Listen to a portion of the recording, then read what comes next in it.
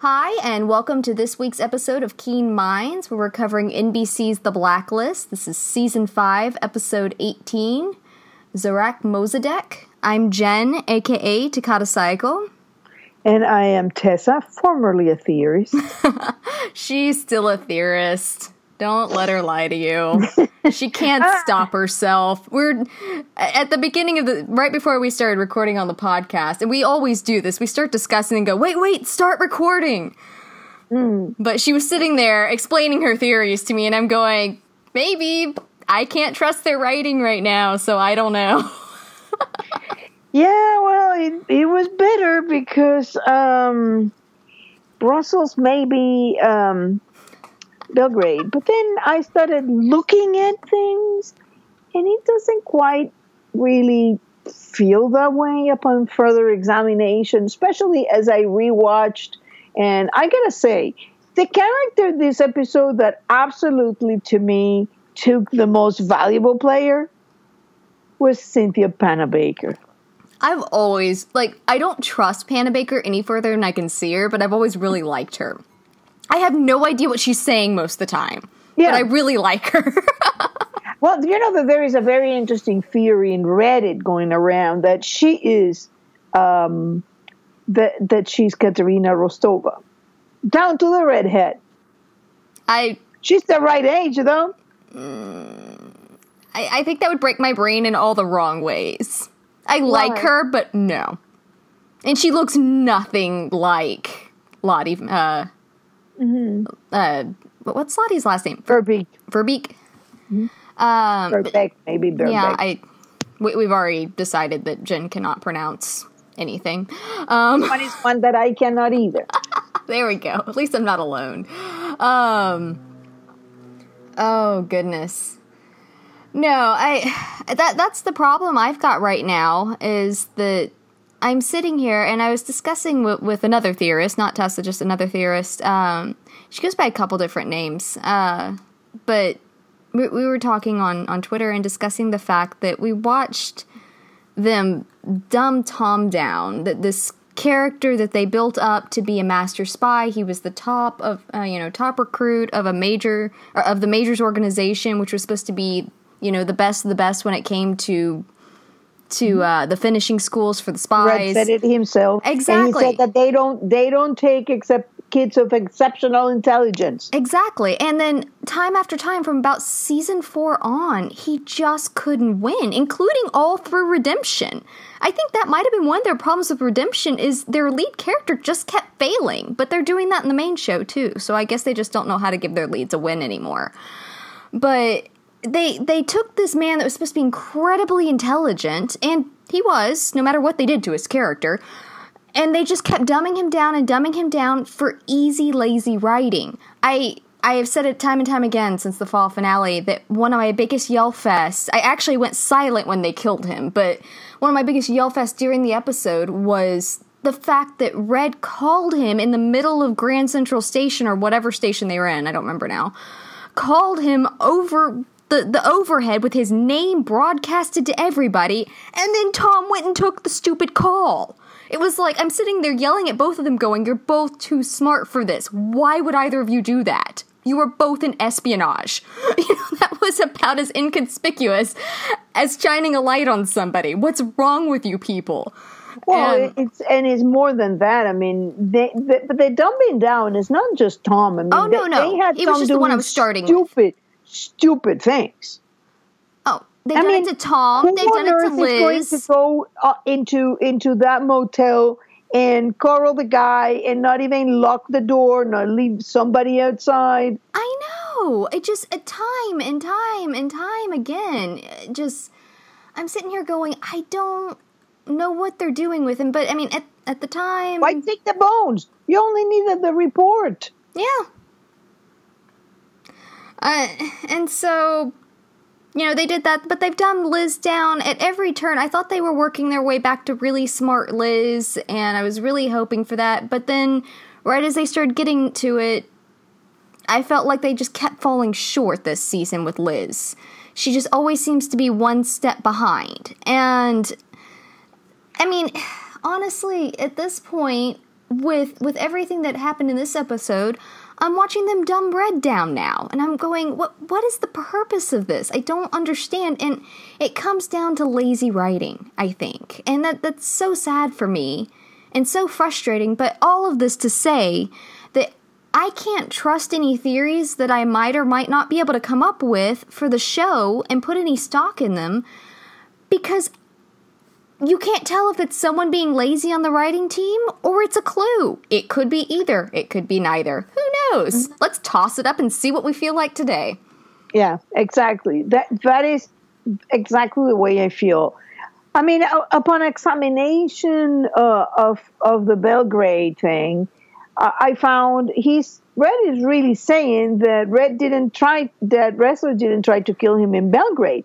And then Wrestler said, no, it wasn't, which is true. He didn't. He tried to kill him in Brussels.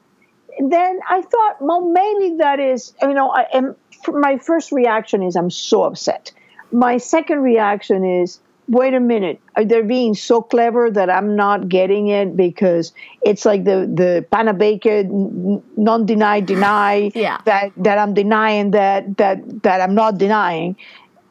Or is it getting to a point in which we have this seeming incongruency that either we accept that this woman is Jennifer, but then you're so scared that you left your mother.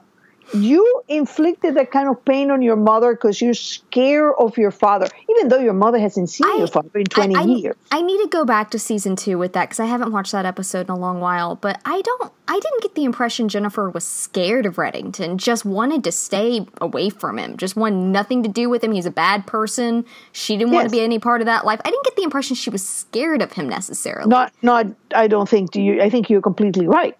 But then the thing is, here she is. She's so scared she left her mother. She inflicted the kind of pain on her mother to say, I'm leaving and you're never going to see me again. I'm never going to see you again. And, I'm so scared that I'm going to just go be a barmaid, a woman who must have got, an education, who, Carla doesn't look stupid. Red is certainly not stupid. She got to have more in that brain. And there she is. But not only that, a woman comes in alone, no backup, no other agent, flashes a badge, takes her to her apartment, and tells her that everything that they're having an investigation, this is the things they don't know, they can prove that. And then to that woman who looks so suspicious, that is doing all this crazy stuff, you're going to blab who your father is, because you're so scared of him that you've been in hiding. But to the first idiot that comes with a badge, you're going to tell them that you're the daughter of Raymond Reddington. It's either incredibly lazy writing or is incredibly clever. And I can't figure it out. But the thing is, you turn around and on the flip side, Liz is doing this? I have that in my notes. Like, why did she take her to her home? I understand taking her to a more secured location. The sitting there and having the conversation in the bar wasn't an option. She needed to get her away from the setting. She needed to get her away from the potential of Garvey walking in, to someplace that he wouldn't go look for. All of that. I understand that. But why on earth would she take her to the place where she sleeps? I would never, in her circumstances, take this woman who has a link to the man that killed my husband in my home. It wasn't for her enough to drive 50 minutes away in order to give her a hug. Yeah. I honestly think that Garvey knew they were good. He knew that he was being investigated and decided to do this little trip to put a trap. Maybe. I can't. I mean, it's either brilliant, and I'm back to this thing where you go, is it brilliant or is stupid or beyond anything you can imagine? You're in the hope of the denial phase right now. I've been there. No, I have been there. Don't worry. You're a few steps behind where I've been this entire season. And I've actually kind of circled around. I'm not as much hopeful anymore as I've just... Getting into the AU that I've been writing, I've been able to remember what I loved about this show once upon a time and enjoy those pieces of it just kind of set apart. And so I've actually been happier to be back in the last couple weeks than I have been in the last few months. But I'm also gotten to the point, I think finding out that Ryan was taking on another gig was the closure that I needed for that, because it wasn't that I was sitting here and just hoping that they were going to clean up their mess. Well, I don't expect that from him anymore. I have a small hope, but I don't expect it. And a part of me is saying, this is just, it can't be.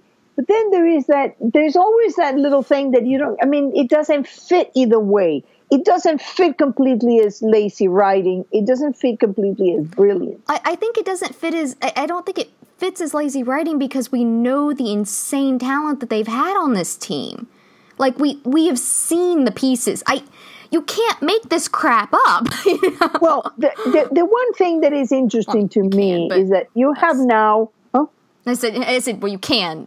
The writers did make this crap up, but like they fit all these pieces together and all these strings together, and I don't know, because either you and I have misread so much and we're a couple of blithering idiots, which is always possible, I suppose.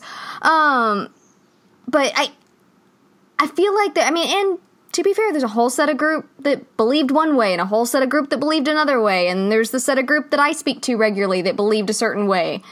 And so maybe our group just read it wrong, but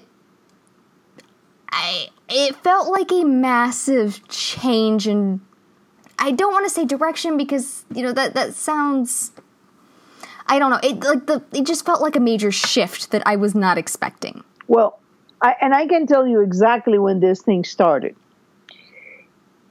In 422 was a very, very strange episode. And I didn't realize I couldn't really get all the pieces. I could get the Sea Duke part and all that. It just didn't seem like, at one point, it was like they inserted some scenes that weren't supposed to be there. Where was this? What episode? 422. Which one was it? Campline Conclusion. Okay. Yeah. And there was one thing that is true, and I think there's been somebody in Reddit mentioning this. They have a set way things go. You get a baddie, and that baddie goes one entire season to the 8th episode of the next season. And that's always been the case. That it happened with Berlin, it happened with Peter. That's the way it goes. It usually spans from across seasons and ends, and that kind of propels the next one.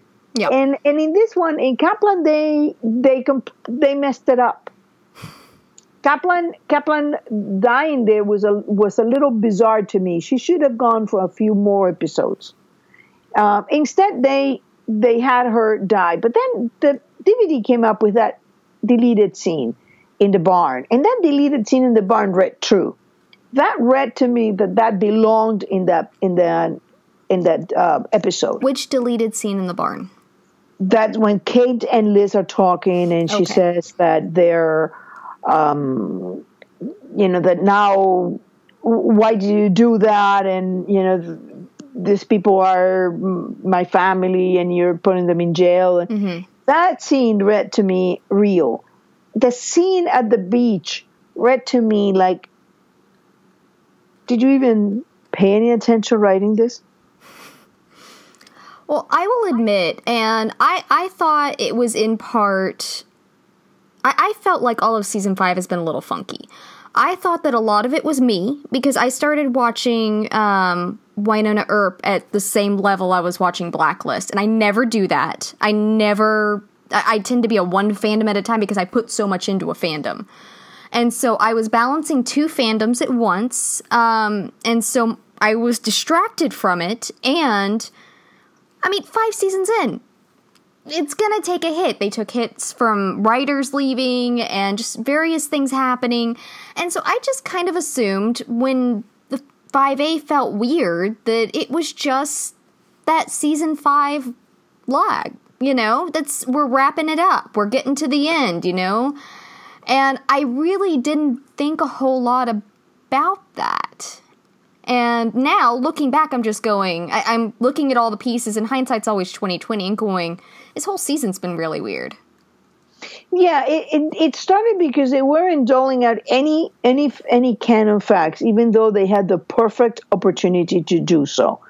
I mean, here it is, Red starting up, Liz in finding out. First, they dumb Liz out because, you mean to tell me in those car trips, you're not saying, what? Why don't you tell me about your family? What about your father? It was my grandfather. I'd like to know about him. There is nothing of that. Or what about Liz apparently didn't know that Tom had something to do, was involved with Nick's death? Because at that scene at Nick's funeral, at least everybody I was talking to, I thought it was pretty clear that she knew he had some sort of tie to his death, whether he was responsible for it or just involved in it. She didn't have all the details, but she was pissed because she knew he was keeping a secret. And that was that seemed to me what the whole scene was saying. And then we turn around and, I think it was Singleton that said something about Tom was, Nick wasn't helping, or Tom wasn't helping Nick was helping Tom. And no, that was the drug dealer, Navarro. Navarro, okay. And she just was so shocked over that. And I'm looking at these two scenes and going, where is the disconnect? But we had the disconnect between Ruin, where they just threw redemption to the wind and were like, timeline? What timeline? We're just going to pretend that Tom's mom and Tom were on great stances when everything that happened didn't happen or did happen. And yay, Howard's in prison.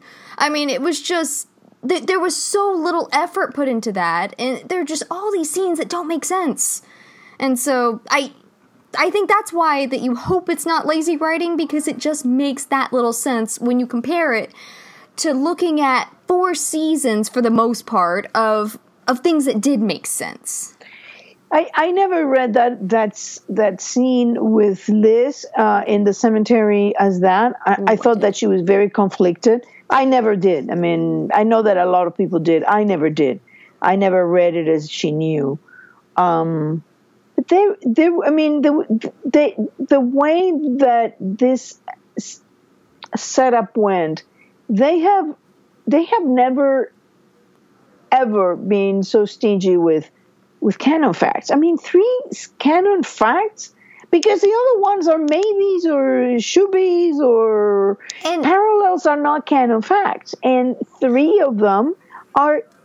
Honestly, I mean, and they gave us the date of graduation, correct? Which is 1991, by telling us that he went into the academy in 1977.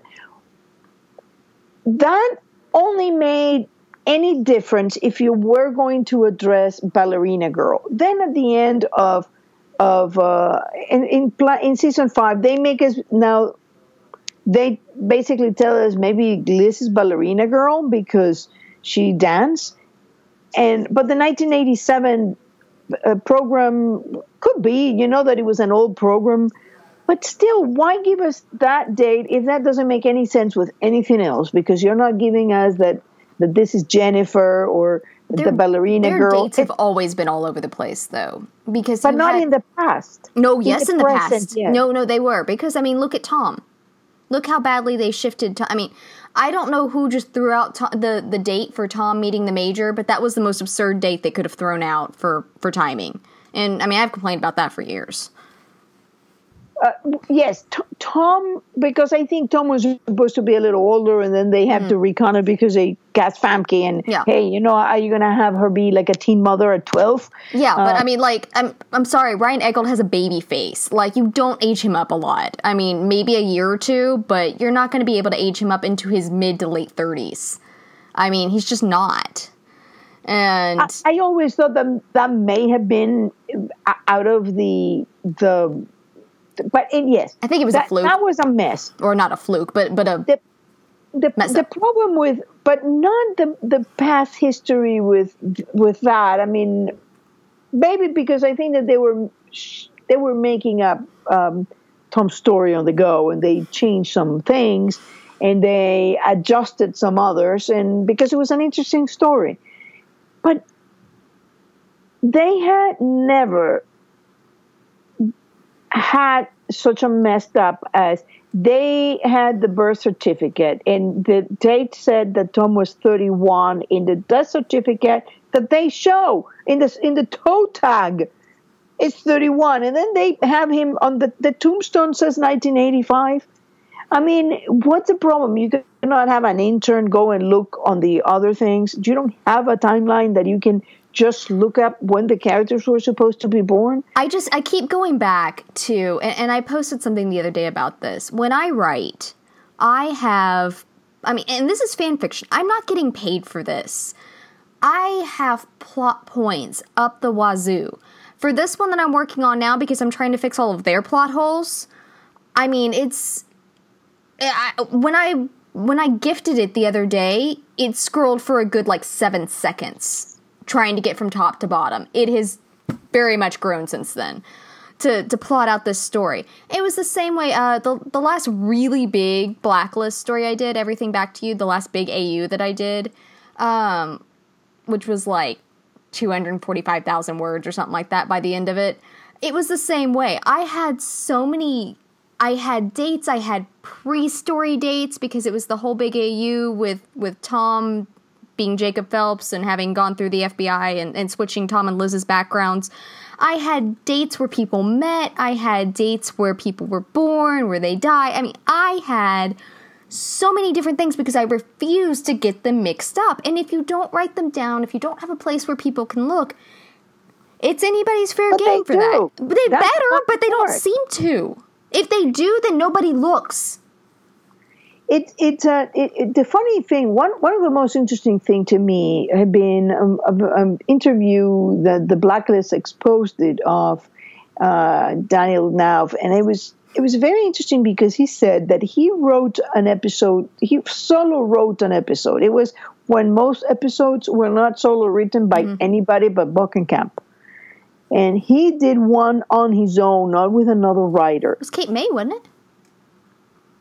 No, he solo wrote, I think, another one before that. And he said it almost broke his brain because he's so deeply plotted.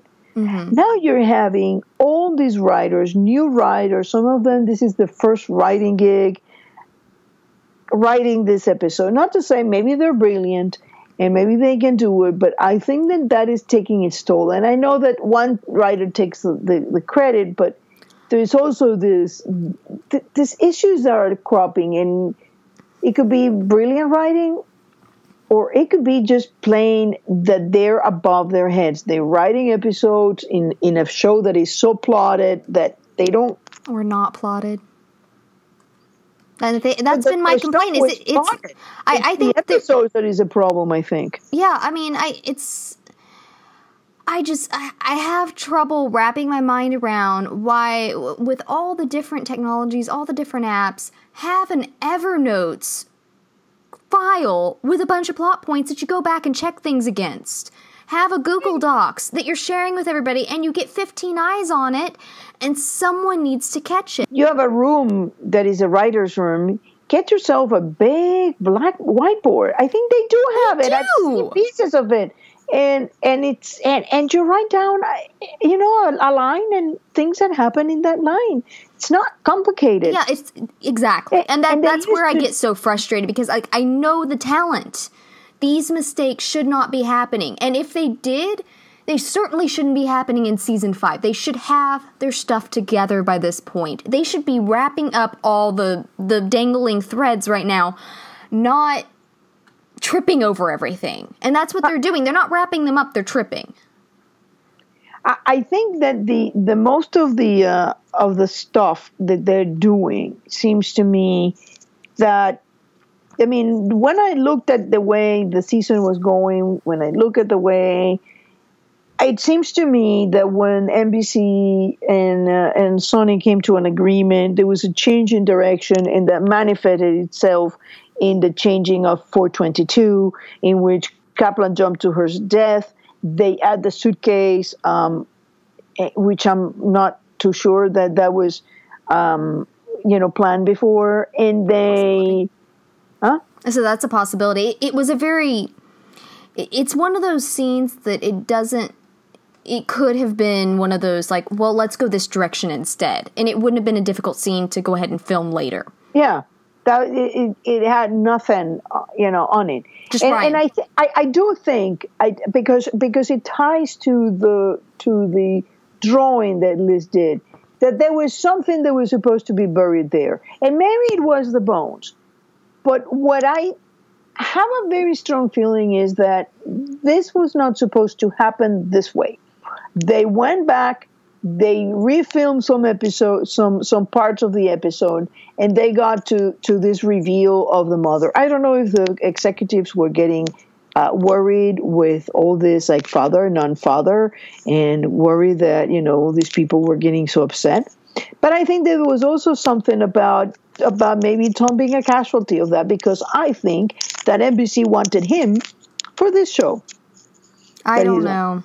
I've been talking to some friends. I'm like, I wish I could be a fly on the wall, because if I could make sense of it, I think I would feel better about it. Because, I mean, there's got to be something that makes sense to them. As much as I am flippant about it, I don't think that they've just thrown their story to the wind. They've put too much time, too much effort into it. As a writer, I know that your story is your baby. So if John really just doesn't care anymore, then I can't understand his mindset. I have a hard time legitimately believing that he just doesn't care about his story anymore. I don't think that that's the case. I think that there was some pressures and they changed things. And by changing things, they got themselves painted into a corner. I definitely think that they've painted themselves into a corner. And honestly, I always felt that even though it was imperative that Liz found herself in the position that Red was. In other words, it was imperative that Tom was supposed to be dead in order for Liz to get at this, because this is what has been happening since the beginning. Liz is increasingly put in positions similar to Red. Even though Red tries to do everything possible to avoid that happening, it always ends up happening. But I thought that there was a mistake to actually kill him, because they only needed to take him out for a few months. Yep. And I thought that was the plan in Redemption, because with Redemption, it was perfect. Mm-hmm. You could have Tom in a mission, and he's presumed dead in a mission. Mm-hmm. Then you go back to Blacklist. He's dead. She's in that same position of wanting to avenge that, and you could do a nice tie-up with both. And you get her in the exact same position. Instead, what you have is that you kill him, and by killing him, you eliminated a factor in that relationship of Red and Liz that kept Liz from completely going in the crazy direction. Then I've been saying that for a while, that we saw in season 2. This isn't a new thing. We saw in season 2 what Liz is without Tom, when they were emotionally separated and then physically separated when he went off to Dresden. We saw how dark Liz went. She kept him on a boat. She tortured him. She nearly killed the deer hunter. I mean, just thing after thing after thing. She just kept falling down this hole of this dark hole of what she was willing to do. Because with the harbor master, all of that, we have already seen that. And so the fact that they've really taken him, it's really, as frustrated as I've been with, like, how dark can we get Liz? Realistically, we've already seen that this is not, but she's never going to come back from it. Her light is gone. Well, but the most interesting thing to me is that and this is where things start to get dicey of saying it's just lazy writing, because yes, you see how Liz is doing. In this episode, they actually have a very, very interesting moment when Liz says, well, at least I comfort that if you die, I'll be very, very sorry. And she looks really crazy. Well, I think she was pointing out how tiny the possibility was that he, if this happens. I thought it was snarky more than crazy. Did you see Ram's face? He didn't take it snarky. Aram was not taking any of that snarky. But to be fair, Liz has been twitching a whole lot more. We talked about it last week. She did it again this week when she was talking. It was much more subtle this week. But she's kind of got the red twitch going on. She's doing crazy stuff. Yeah. I mean, I think that it's funny because they're making Aram and Samar being the normal people in the show. I mean, Samar told him, you gotta stop taking advice from people who only have terrible relationships. I made the comment on Tumblr the other day in someone's tags. I don't remember what post it was, but we were talking. Oh, it was Whimsy over on Tumblr, Whimsy and something. I reblogged one of her Saram gift sets, and in my tags, I said, Aram, honey, don't take advice from the people that have never had normal relationships. Wrestler drove his fiancée away with his obsession with Reddington, and then she died when he finally got her back. Liz and Tom were a chaos fest at the beginning, and they finally got to a good place, a healthy place, but it's because it was a unique relationship. No one's gonna double that. Look at their parents. Neither of their set of parents were able to double that. And he still chose to keep that secret from her. I understood his reasons, but it's not the only choice he had, and he went for that instinctively. Because like Red, they just love secrets. Neither Wrestler or Liz is the go-to for relationship advice. It's a horrible place to go. Well, there was another... Tom wouldn't have been either. I love Tom to death, and he could probably tell you how to get a first date very easily, but, I mean, he and Liz just happened to work very well, and it was funny when Aram made the comment about socially, she's an idiot. I'm sitting there thinking, it's because she had a husband that could read all of her tells, and so he knew how to react to her. If she had had a normal husband, he wouldn't have had any idea how to deal with her. Well, and not even then. He could not really read all her tells. He thought he could. That's how she got Craig jumping out of a window because he couldn't read her tells. Oh, Liz. Yeah. So it's been a very. Oh, I love the other thing that Aram told Liz is like when she says I'm an idiot, says in socially. I mean, in work you're kind of a savant, yeah. And I thought that was interesting because in a way she is. Mm-hmm. I don't think that Liz has had, other than the mask that she was wearing at the beginning, that she has had any other relationship in which she's not using people. I mean, if you really look at it, she's very much Red's daughter. Yeah. It's entirely accurate. What do you think? Should we call it a gripe fest? Yeah, so that's a change good one. The words every day. Gripe Last time was a rant fest. This is a gripe. It's a little more chilled. We're not quite as angry this time. It's just frustration. And we're going to reassess at the end of the season. For those that have asked us, because I know that I had a lot of people asking if I was about to bail at the fall finale. And we are going to reassess and see how many podcasts we're going to do next season. And see... Because if we're not going to continue a weekly thing in which all we're doing is griping about the show. Like, we used to love this show. It's frustrating for us as viewers to be in this position.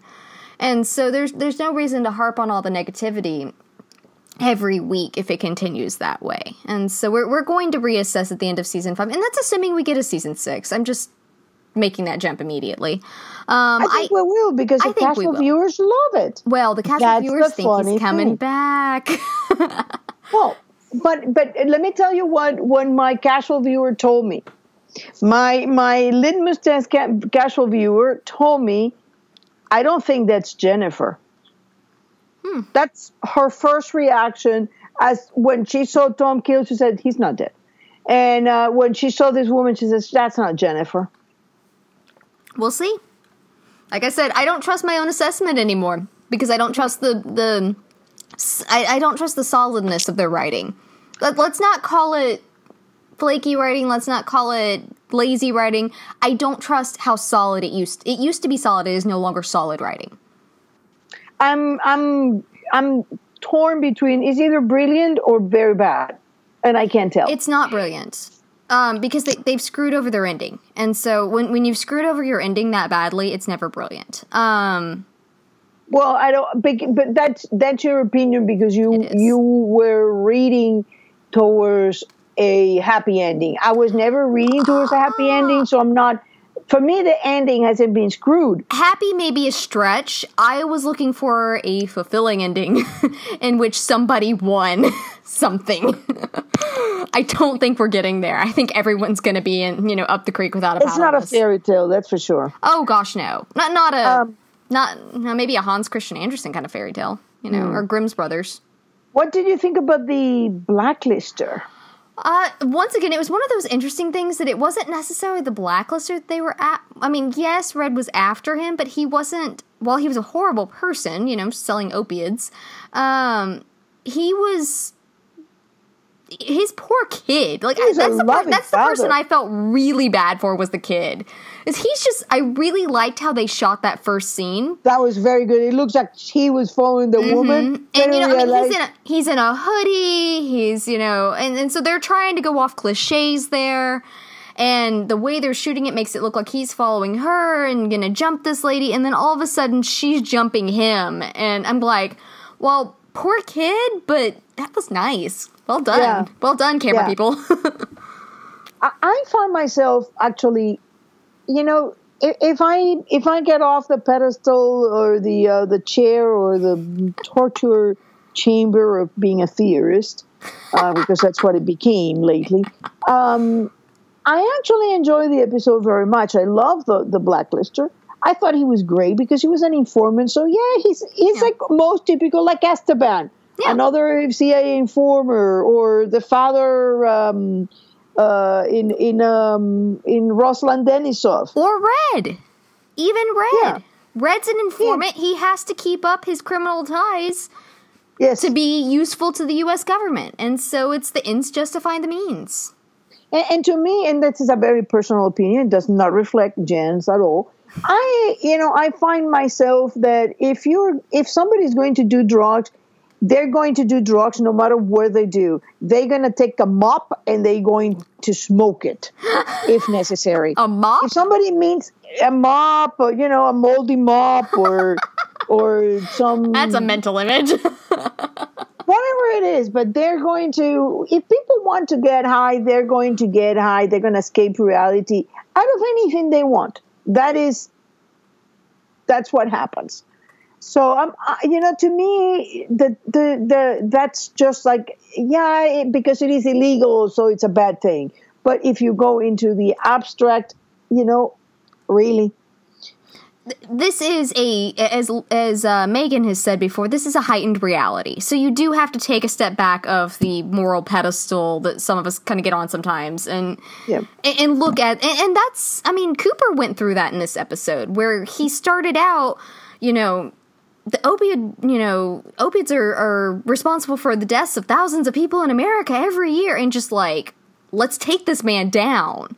Yeah. And then by the end of it, he was going, all right, well... It's all right, don't worry. He's an informant. He has taken all this. And, at the end, it's like you look at it and this is what you get, you look at prohibition and say, yeah, that went far. Yay. Accomplished a lot. And, at the end, you probably, there's some things in human behavior you can't control. So I didn't have any problem with the Blacklist. He was a very devoted father. Yeah, as sketchy as he might have been as a human being, he was at least seemed to be a really good dad. So he had that going for him. And I found it interesting that this is the second time that they have had, the third time that they have had somebody in a boarding school. And I thought it interesting because, my theory that, my former theory, when I used to be a theorist, that Emma was Jennifer and that she had been sent to boarding school. I'm telling you, it's like a drug. You're not going to get away from the theorizing. I might theorize, but I'm not going to construct the theories to the extent that I was doing it. Yeah. That's kind of where I am.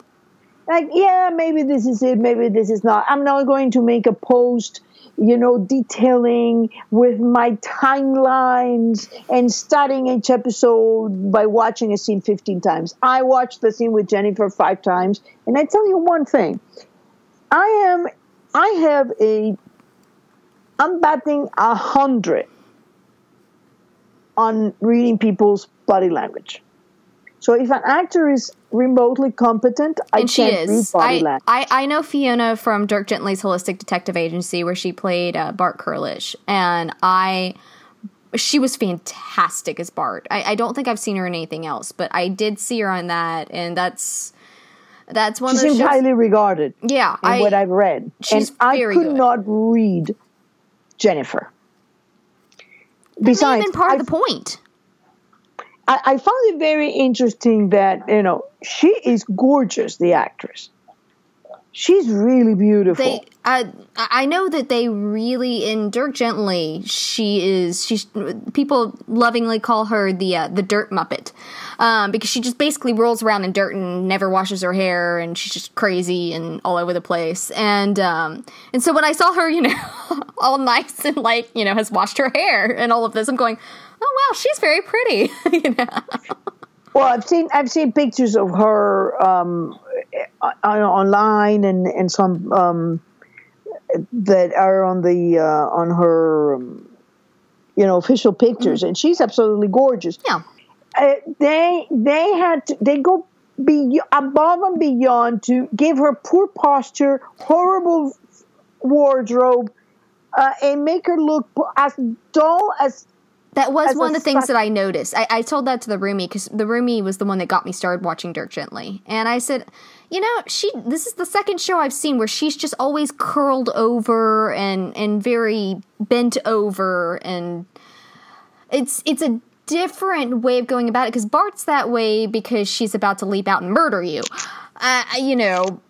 Jennifer seems to be that way because she seems downtrodden, beaten by life. Or just trying to run below, under the radar her entire life, which is possible. If she's been in Witsex, she has lived her entire life trying to be somebody that's not noticed. Where are we in the Blacklister? How did we get here? What do you mean? We were discussing the Blacklister. I don't know. We got back over to... Yeah, we got back to Jennifer, what we really want to talk about. But it's true. We've been waiting for Jennifer for seasons. Come on. But let's go back to Jennifer later, and then just finish with the whole caper and the heist and Red, because it was delightful. Well, I loved Liz and Aram's caper. It reminded me of Redemption. Yes, it was very Redemption-like. It was. I have no idea who wrote this one, but it very much reminded me of Redemption, and I loved Aram's very hesitant nature and everything. Oh my God, when he says, I'm going to be so sorry, he's like, and he gives her that look. It's like, I think that in that moment, Liz got down a couple of pedestals with him and like, nah, I don't think so. Yeah, I love you, Liz, but boy, you're crazy. But I love the fact that they took this from Philomena, the bike thing. They had all this things that go back to other seasons. So I love all of them. I didn't catch what he told the man in the first round, but I was rewatching it today, and I just love that. Will you pray with me? And then the guy goes, and then he's like, what? He's like, ah. Yeah, that I found that to be perfect. Oh, I loved it.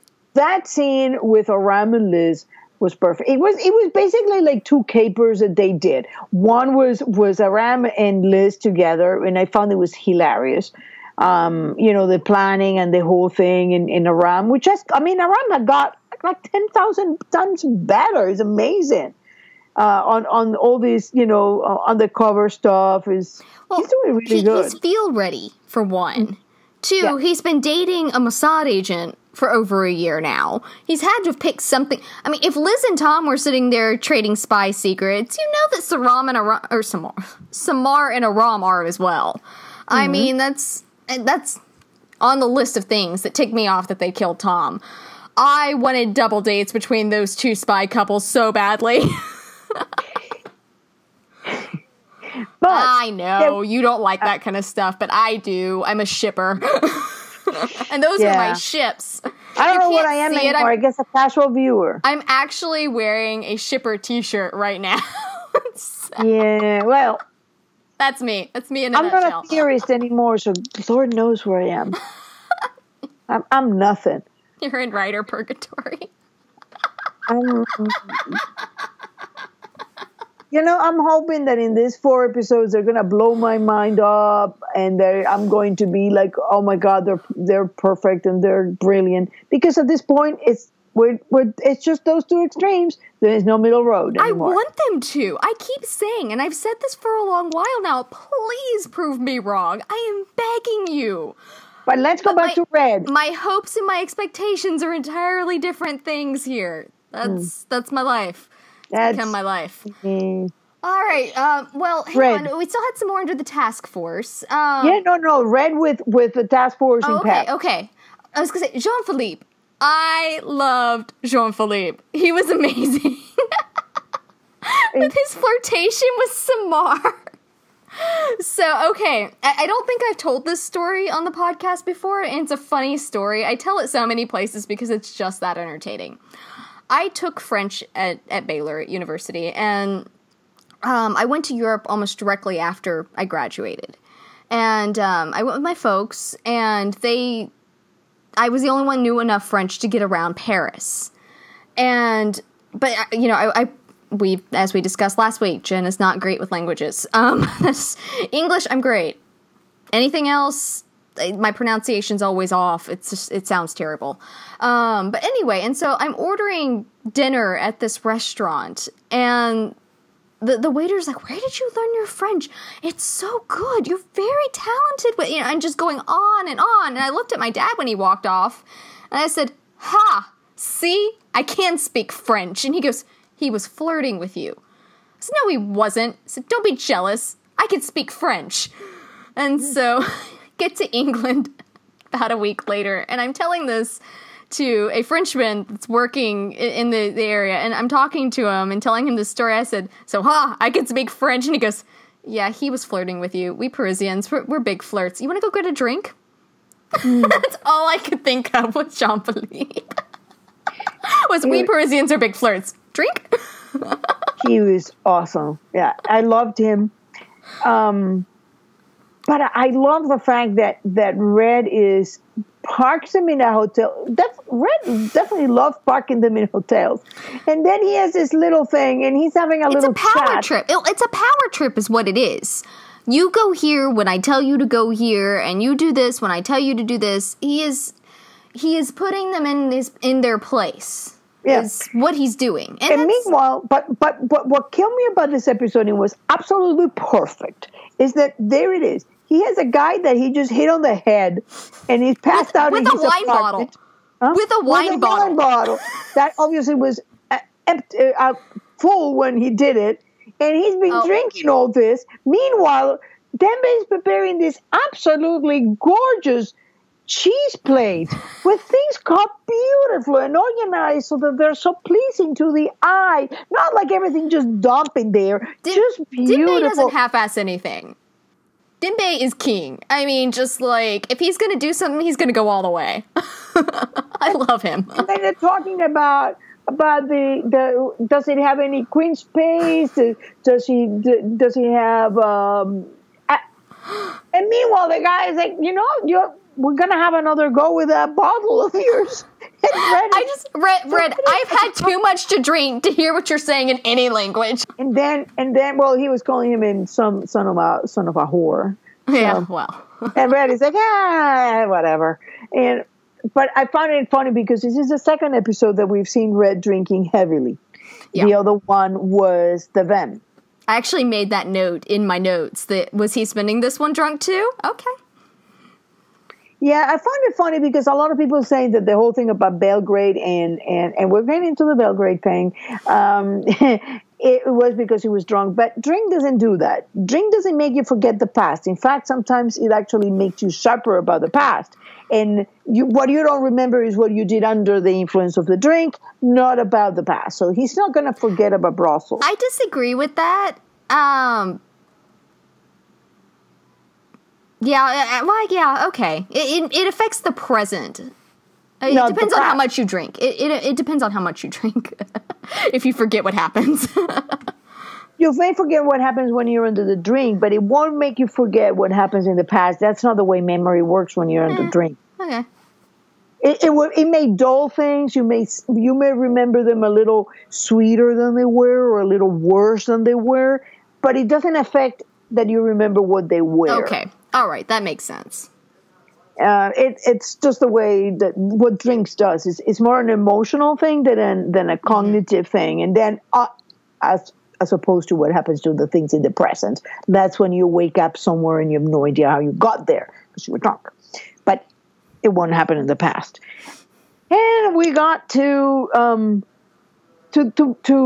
planning the heist. I love the way they did this because they're doing it as they're planning it, and it was just great. Wrestler's reaction. Oh, the elevator. I was just like, This is like, yeah, you had the same idea. and Samar's just like, don't murder him. Samar's look through that whole thing was just priceless because Wrestler's like, I'm gonna throttle you in 5 seconds. But that scene was superb. I loved it because here it is, Red. This time not even Liz. They're on their own doing all this crazy stuff with this caper, and here we go to my gripe, Brussels and Belgrade. I put that in the notes just for you. Thank you. I thought of you. All right. Yeah, Red had a house in Toronto. It's in the same continent. It starts with the same letter. It's fine. Toronto, Tacoma Park, it doesn't matter. That's the same thing as saying Belgrade and Brussels. It got me extremely upset when I saw the preview. Well, I said, I remember. okay, It was scary. yeah, calm down. When did you calm down? Between the first and the second watch? No. I calmed down after hearing the Belgrade thing when I, did like 15,000 posts about Belgrade. That's what I saw. Yeah. Then I calmed down a bit and said, let me just wait for the episode and that will seal the fate. And I watched the episode and I was furious. Then I rewatched the episode today and I was taking notes and I decided, well, I wasn't going to do this, but this kind of like makes me want to go back and get the script and read the script, not only listen to the thing, but read the script before we record this. And I started thinking, wait a minute, Red is not saying that Wrestler tried to kill him in Belgrade. He says, it's like you didn't try to kill me in Brussels, in Belgrade. And Wrestler says, no, it wasn't. So then I remember that thing that Panabaker did, that deny, non-deny thing and do all that. It might have been. It might have been. So was that like a theme of the show? Like Reddy saying, well, you didn't try to kill me in Belgrade, and Wrestler says, no, I didn't, because I tried to kill you in Brussels. But that's where we go back to my issue with the writing has not been solid this season, and so can we trust? What have you been saying? Is it brilliant writing or is it terrible writing? We don't know. Is it possible that absolutely everything that we have been griping with is down to something? I mean, there are things that we're not going to get away from it, like they retcon Samar's age, which I thought was I mean, wait a minute. It is entirely possible that she was lying to this woman. And that's true. But I was going to say, but there are other things, I mean, like Tom's age. That got retconned. And I complain about it because it's just irksome. I think that was just lazy. Whoever did that prop, messed up. Doesn't know how to divide, multiply, subtract. I say this as a writer. A writer did that. I don't think so. I don't numbers. I words. It's like no. I mean, you had it in the toe tag. Yeah. Toe tag good. No, toe tag bad. Well, I mean, to be fair, the timeline has been a disaster. The toe tag, that I can actually see as a thing, because like the toe tag may be It's different. not a giant probe in the side, in this that almost bigger than Liz, where there's no way not to see it. Even the casual viewer will see King Tom and the date of. But what I was going to say was that it's possible that it was just misinformation because Tom's birthday that he has on file with the DMV is probably not his actual birthday. Because it would have been the birthday that he gave Liz when he first met her. And so, I mean, he might have given her a different year. I mean, like, you never... That I could see being different. And she may... Well, no, because she wasn't the one that did the gravestone. Nope, no, never that mind. would have been... Never mind, I'm wrong. That would have been probably Red because the tombstone said what Red has said. You were Elizabeth's husband and Agnes' father. And that's what the tombstone says. Yeah. Husband and then he may not have known. Well, I mean, it depends if he knew if Red knew Tom as a kid. Well, he knew the Hargraves. You know, it's like you could find ways around everything, but there is a point where you say, you have to give me a clue at one point that lets me know that all these inconsistencies are going to work out to a clue. Yes. And once you give me one of those, even if it's very subtle, and I don't think that there is people that can read more subtle than me, but you haven't. Yeah, and that's where we're at right now. That's what leaves people like you and me so frustrated at this point. And because throughout the 4 previous seasons, whenever there was an inconsistency, and I always go back to Tom, Berlin, and Red. Every time that I looked at those stories, I said, they do not match. Maybe if you don't look at them carefully, they do, but they don't. There is a tiny detail. It's not big, but it's not really fitting. It's almost like you're having a puzzle and there is one row that you're missing in the middle. So you cannot put them in. You can force them, but they don't match. They're more or less in the same color. They're more or less in the same shape, but they don't fit. And I knew then that they had to be a part of that puzzle that we haven't seen. And when Red said that he had attended the wedding, followed by Berlin, then Berlin's very precise wording finally made sense. Berlin never said, "Oh, I found King." I made a connection. Yeah. That phrase always got in my head. It's like, this doesn't fit. It doesn't fit with the stories. The stories themselves don't fit. Red says it's Berlin. He tells the Major something else. The Major tells Tom something slightly different. Tom tells Liz something slightly different. There's always a missing piece. Once we put that piece in, it's like, there you go. With that piece, I get it. Yep. Red led Berlin to Liz. Oops. By attending the wedding. And he was being tracked by somebody who was following rumors. They find that he went to a wedding. Oh, wait a minute. Let me investigate the groom and the bride because it got to be something important for him. And voila, I arrive at Elizabeth King, and we still don't know how he arrived at Tom. He went to Tom and said, "Hey, I'm going to kill you and the wife unless you work for me." And Tom said, "Sure, I'll work for you." By the way, I'm an operative. I'm sure that he found that out and went to the Major. I was going to say he probably went to the Major and offered double. Yeah, but it's like things like this. Once you give me a clue and I start looking at them and you say, okay, I can see that I'm missing something. And that's what I meant earlier in the podcast when I say, I mean, because like, I've always based how well I can read a show off of how well I can predict a show. That seems like the closest availability to be able to tell if I'm making the right assumptions or not. And for 3 seasons, into 4 probably. I mean, but definitely for 3. Tom wasn't always in there as much in 4 because he left for Redemption so much.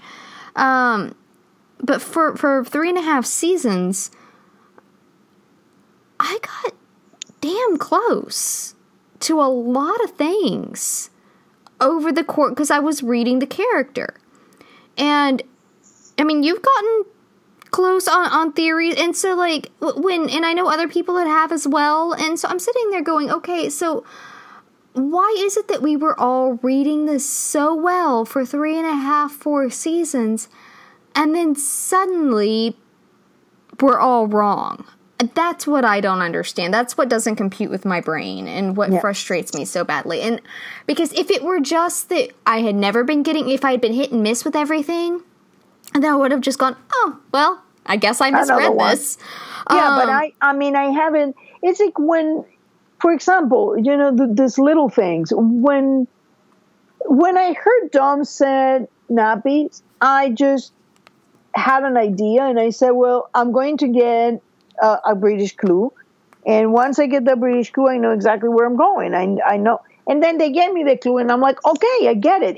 I was anticipating what they were giving me, and like, okay, I'm reading this right because I'm anticipating it. Yes. Same as I know that in that whole story of Fitch and the Decembrist and Berlin, there is more to it because again, it doesn't fit. There is a little detail there that doesn't fit. So I knew that they had to be something, and I'm still waiting for it. So I don't know if they're, you know, if this is being so complex and now I can't read it, or what is it? But definitely. But other than that, I really love the scenes with them. They were great. The caper was great. It was, you know, it was fun to see Wrestler and Samar in Paris. And my biggest question about it was, and I put this in the notes, I said twice through, I still had trouble understanding. I mean, because Wrestler and Samar made the comment, they said, if we blow the cables, we're going to risk killing this guy. And Red, I'm trying to remember Red's exact phrasing. You may remember it. Risk comes from not understanding the situation. Yeah.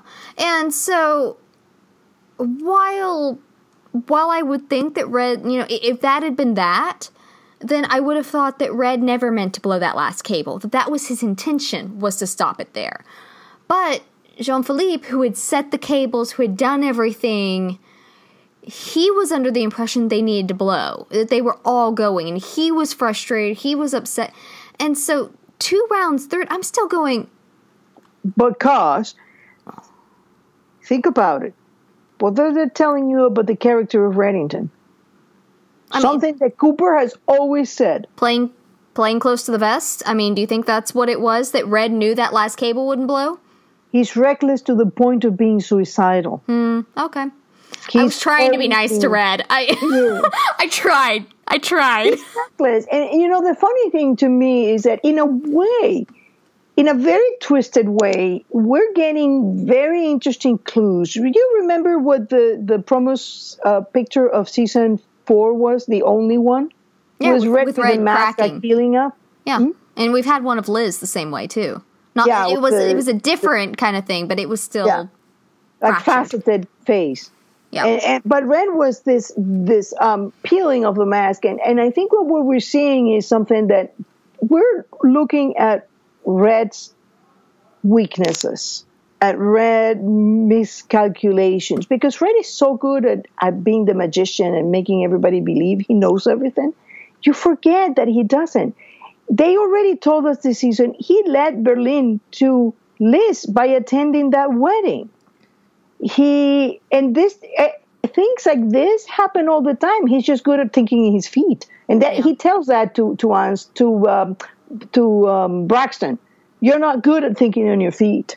So I think that we're seeing very masterfully done how we're peeling Red, because people saw that thing with the mask and they started immediately thinking, "Oh, that's not him. He had surgery."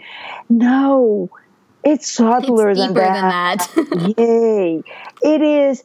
You're seeing who Red really is underneath that mask that he wears, that he's perfect, all-knowing, all that. He's fallible, but he's very lucky. He's reckless, and he has guardian angels. He had Dembe and people who think, you know. All I can think of now, I doubt it, but have you ever played the Sims game? When you play Sims, every great once in a while I get a gumption to go play Sims. And when you do, you get to choose, like, personality traits for the characters that you create. And one of them is luck. And so they're lucky in everything they do. And that's Red. You know, Red got the luck trait in life. Yeah, the Harry Potter, there was a potion. Oh, I know what you're talking about, yeah. Yes, well, that one. Yeah. It's exactly that. And that's what we've been peeling. We've been seeing the man behind the mask, and I think we're going to find out more and more of this. So it's this dichotomy that, in a way, a lot of the things are very well made, and others, like the tombstone. Yeah, is it? They gave us that. Besides, we don't even need to have the birth certificate. Red told us that Tom disappeared when he was 3 years old in 1988. He was about to turn 4, but he was 3 in 1988. Excuse me. He wasn't born in 1985. I mean, again, that's where things start, like, and that's why I find it so difficult to keep some of my theories, because they were based on, I was basing theories on the fact that there was a picture on canon facts. Wait, you were basing theories on canon facts? Well, not just some on canon facts, but some there is a picture of a woman blowing bubbles in Scottish wall, in a wall that only has 3 personal pictures: a dog, a woman blowing bubbles with a girl, and the picture of her with Christopher and Howard. Mm-hmm. It has to mean something, because and maybe Scott it did at one point. Maybe it did at one point. I have been convinced for ages that Tom and Liz knew each other as children, but I was also convinced that part of that was going to weave around, and that at the end of it, they were going to succeed where their parents failed, and that was going to be the end of the story. That they succeeded where their parents failed, and they got to set Agnes up to be even better than they were, to have a normal life. Ish. Yeah. Yeah, as normal as you can be. I never expected that, because most of spy things. But then, maybe it is not a spy story. I was going to say, we've had the discussion as well, and I know that you disagree with me on it, but I'm very solid on this. Spy TV is different than spy movies, because it's TV storytelling versus movie storytelling is a very different beast. You have to be able to give that emotional. I saw a theory the other day talking about the play that Red discussed. Mother Courage? Yeah, in season 3 with Liz. And how the play, it wasn't the acting, it was the play alienated, the audience, right, and this and that.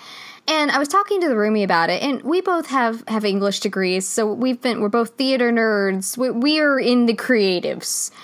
And we were talking about, I said, your theater audiences will accept much darker tones, much harder hitting things, I think, than your casual TV watchers.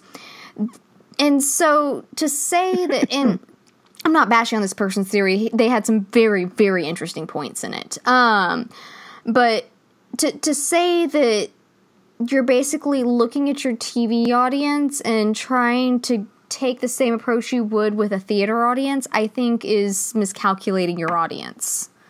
Well, I don't know if they've done that, but if they have, I would think that's a miscalculation. I don't know, because, let's say, for example, the Americans. I don't expect the Americans is going to end up well. Spy stories, they may, but they become anodyne when they become happy, because it runs contrary to the emotional makeup of the characters. Nobody's a spy with being happy. And people who are, if you're telling me that you have people given to secrets, to manipulation, of extreme manipulation, and they're going to end up having a happy life, I'm going to tell you, it's not going to happen. But that's where I always saw the Blacklist going, is that the parents were going to pay the price and the kids were going to learn to be better. Because that's that hopeful stretch towards That's the a future. very American thing. I can say that as a non-American born American. It's a very American thing. But and I find it charming. But I also know that a realistic spy story. Yeah. And see, you and I have very because I mean, I'm thinking, and I still haven't gotten to the end of Alias. I'm so close. But I'm rewatching Chuck right now, and Chuck is and to be fair, a lot of people were very disappointed with the end of Alias. By the way. Really? I never watched it, but I heard the ending was pretty good. But I mean, this show, I've made a lot of comments about how much it parallels Fringe. I mean, that didn't have a happy ending for the lead. Necessarily, but it had a fulfilling ending in which he sacrificed so that his son and his son's family could have a chance. And there were a bunch of lies and a lot of, it wasn't a spy show, but it still had a lot of the same tropes. Did they ever have the sun go as dark as Liz? I need to rewatch it, but yeah, he went pretty dark, I think, a couple times. I mean, he started pretty gray. I mean, he was a con artist when it started. I loved Peter. Peter's awesome. He started as a con artist.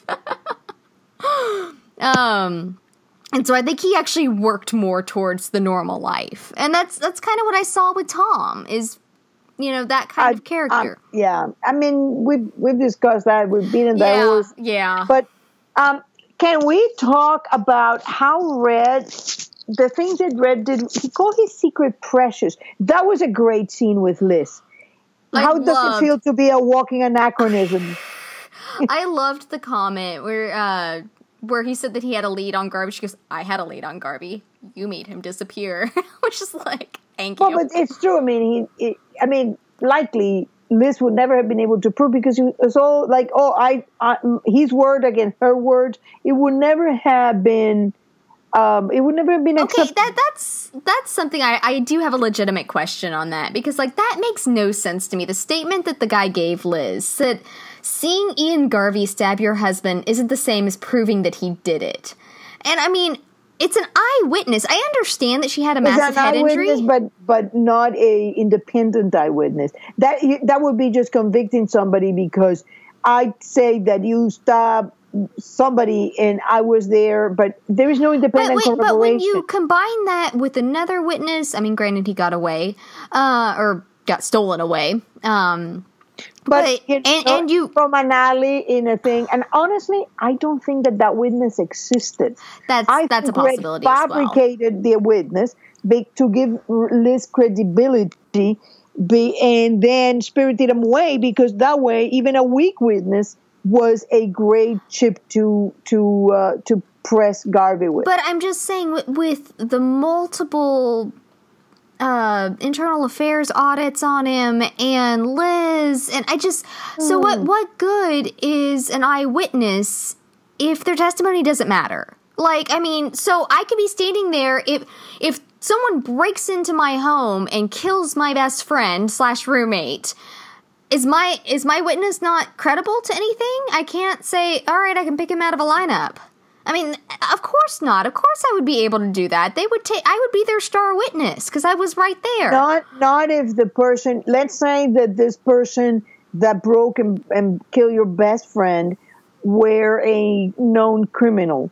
You would have no problem because your word against the word of a known criminal, a drug dealer, would be absolutely unimpeachable. And this person will go down like a ton of bricks. But let's say that you're now saying that I saw the vice president of the United States kill somebody in my home, and you think that your testimony is going to take down somebody whose credibility is way above yours because of the office, the elevated office. Okay, I guess I see that. Yeah, and Garvey or just like no obvious you, connection to the situation. Okay. Not even a deputy. I mean, a guy who carries a real, I mean, he's the real thing. Yeah.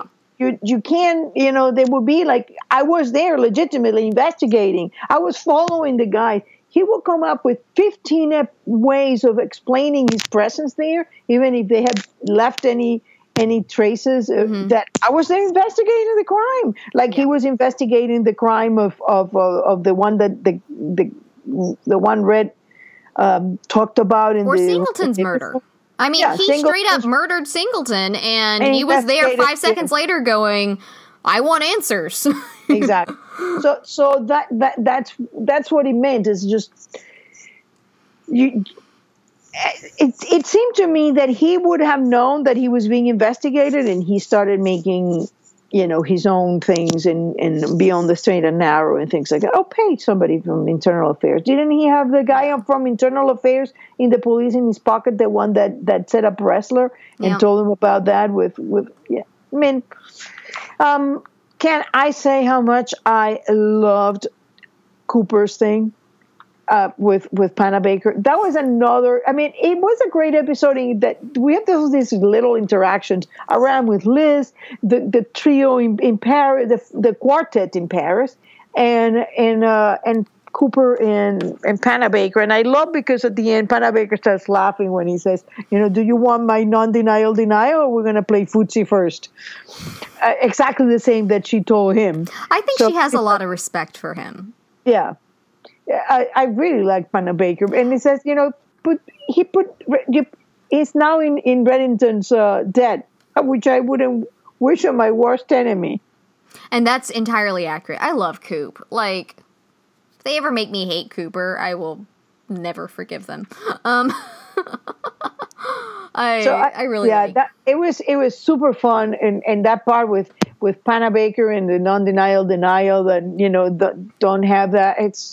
So it's a very, very strange episode, and we haven't even go. Oh, can I tell you about Christos Matthias? You know that I love when they use names that they have used before, especially names that combine two characters. Like they have Alan Ray Rifkin, and then they have Howard Ray Bishop, and then now we have Christos Matthias, and I'm like, look at that. I wonder if you're giving me a clue. And then but then you don't know anymore because you can't make a theory because you can't trust details.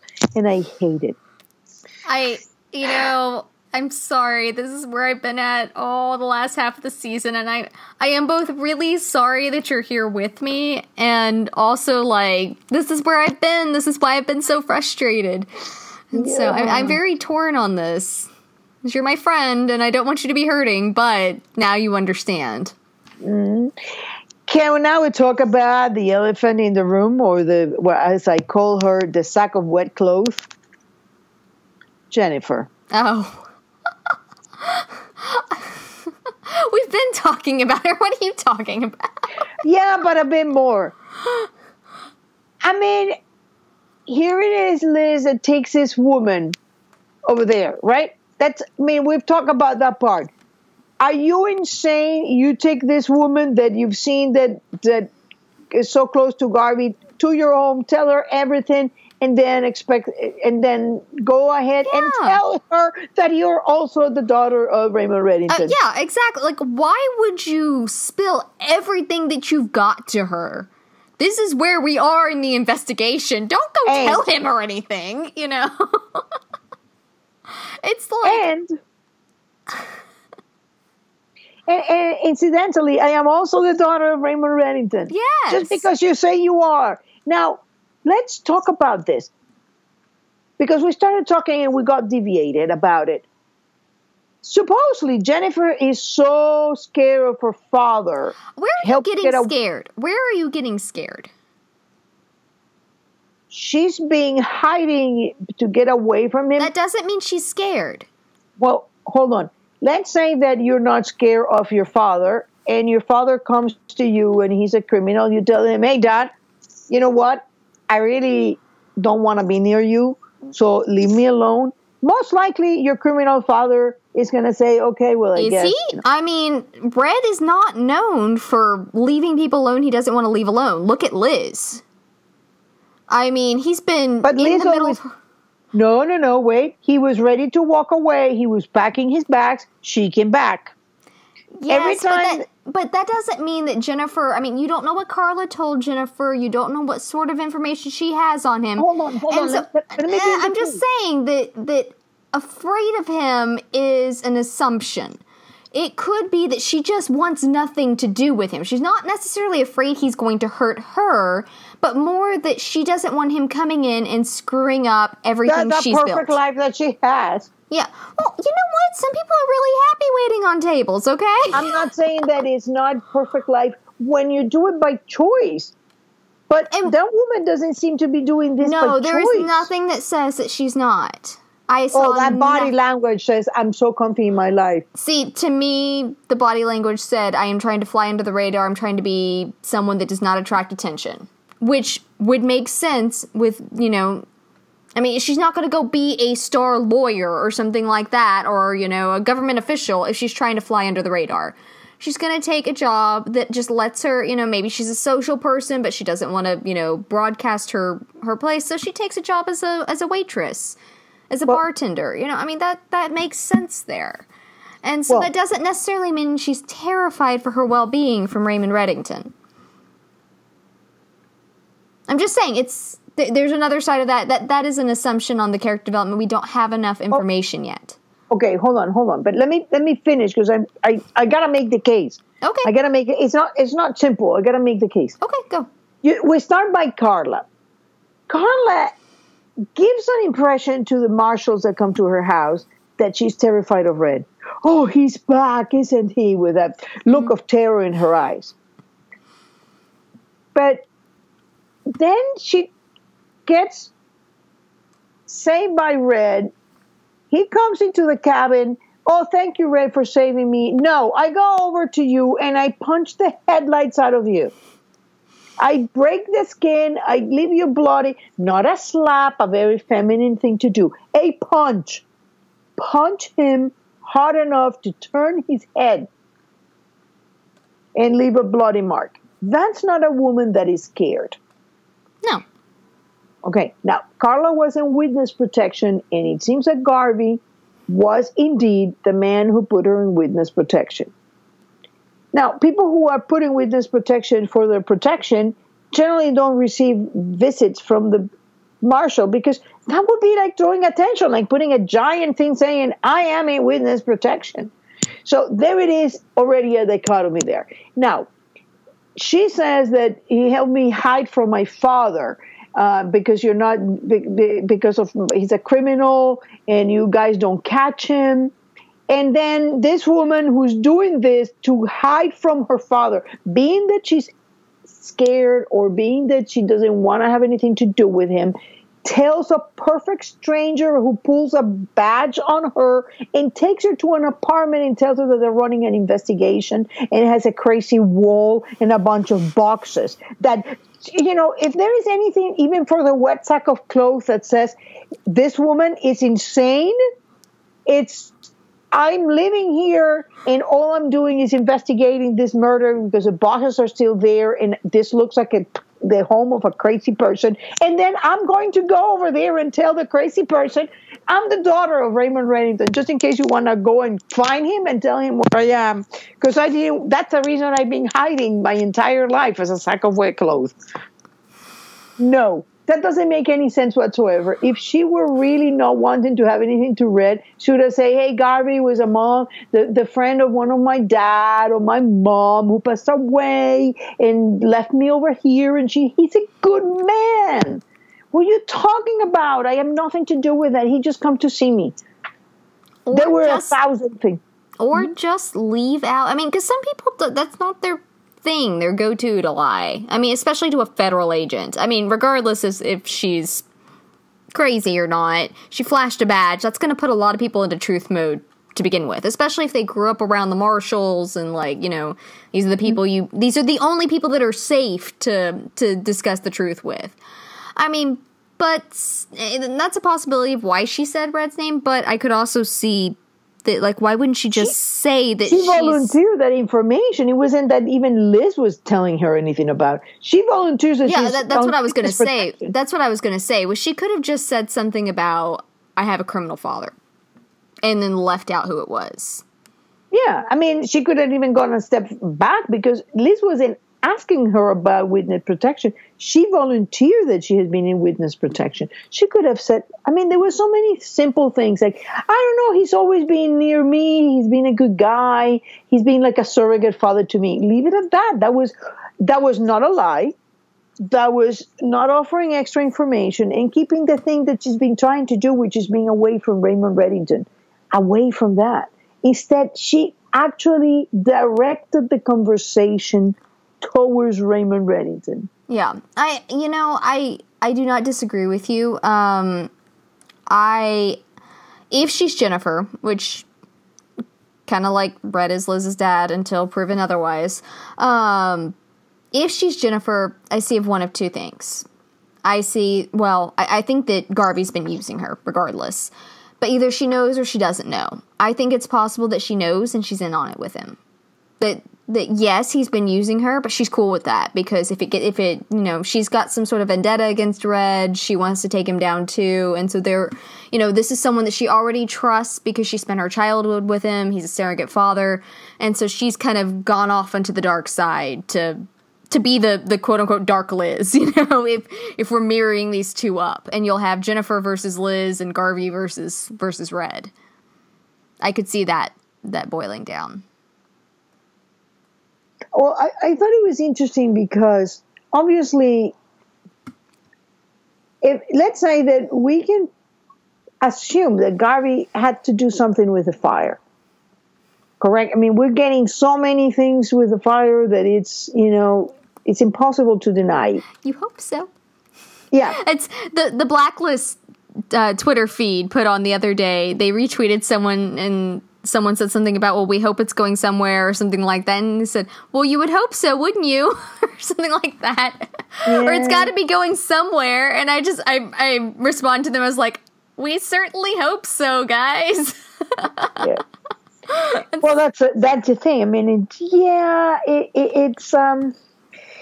it would seem so. And then let's say, I'm sorry, even as a non-theorist to go into Panabaker thing, since I'm not theorizing, I cannot find a way around the fact that the fire and Red disappearance are the same. There's just no way. I mean, that year, it's so awkward that I'm not even sure how people not see that. How Katerina could think that Red was dead, if he was just going about his life. Like, obviously, he has had no problem finding him. He's finding him in the car in her woods. Finding him in her normal environment, which shouldn't be that hard for a master spy with many names, the star of the KGB. Yeah. Right?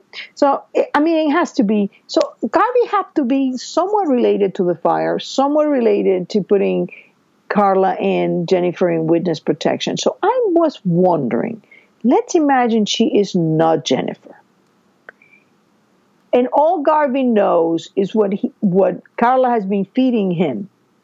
Oh, I'm so terrified of Red. I don't want to. So he manufactures a Jennifer because he knows there is a Jennifer. He put her in witness protection and then finds a way to give her to Liz because he knows that if he just puts that in, Liz is going to reveal who is she to Red, or he's going to lead her to Red.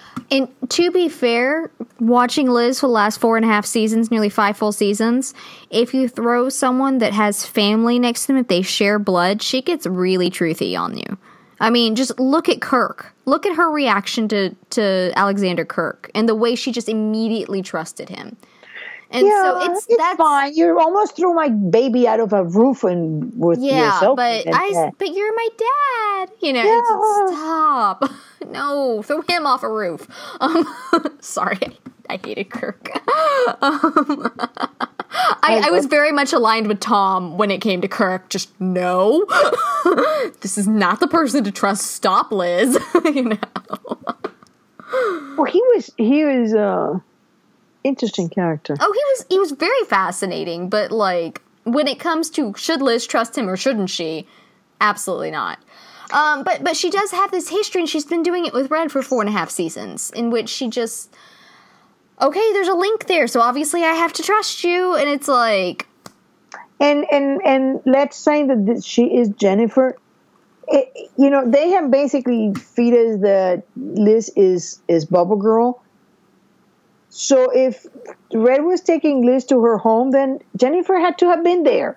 So Jennifer had to have known that there was another child there, or you have to go into my theory, which now seems even crazier than before. It's that has a attention to detail that I'm not sure exists anymore. So. Anyway, did you notice that we are on to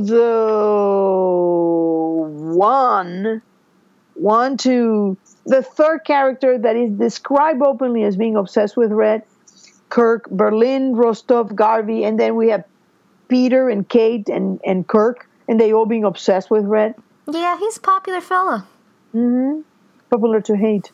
Yeah, well, I didn't say he was good popular. Any publicity is better than none. That's what they say. Sometimes I think they're wrong. Anyway, do you have anything else to add? No, well, we shall see what happens.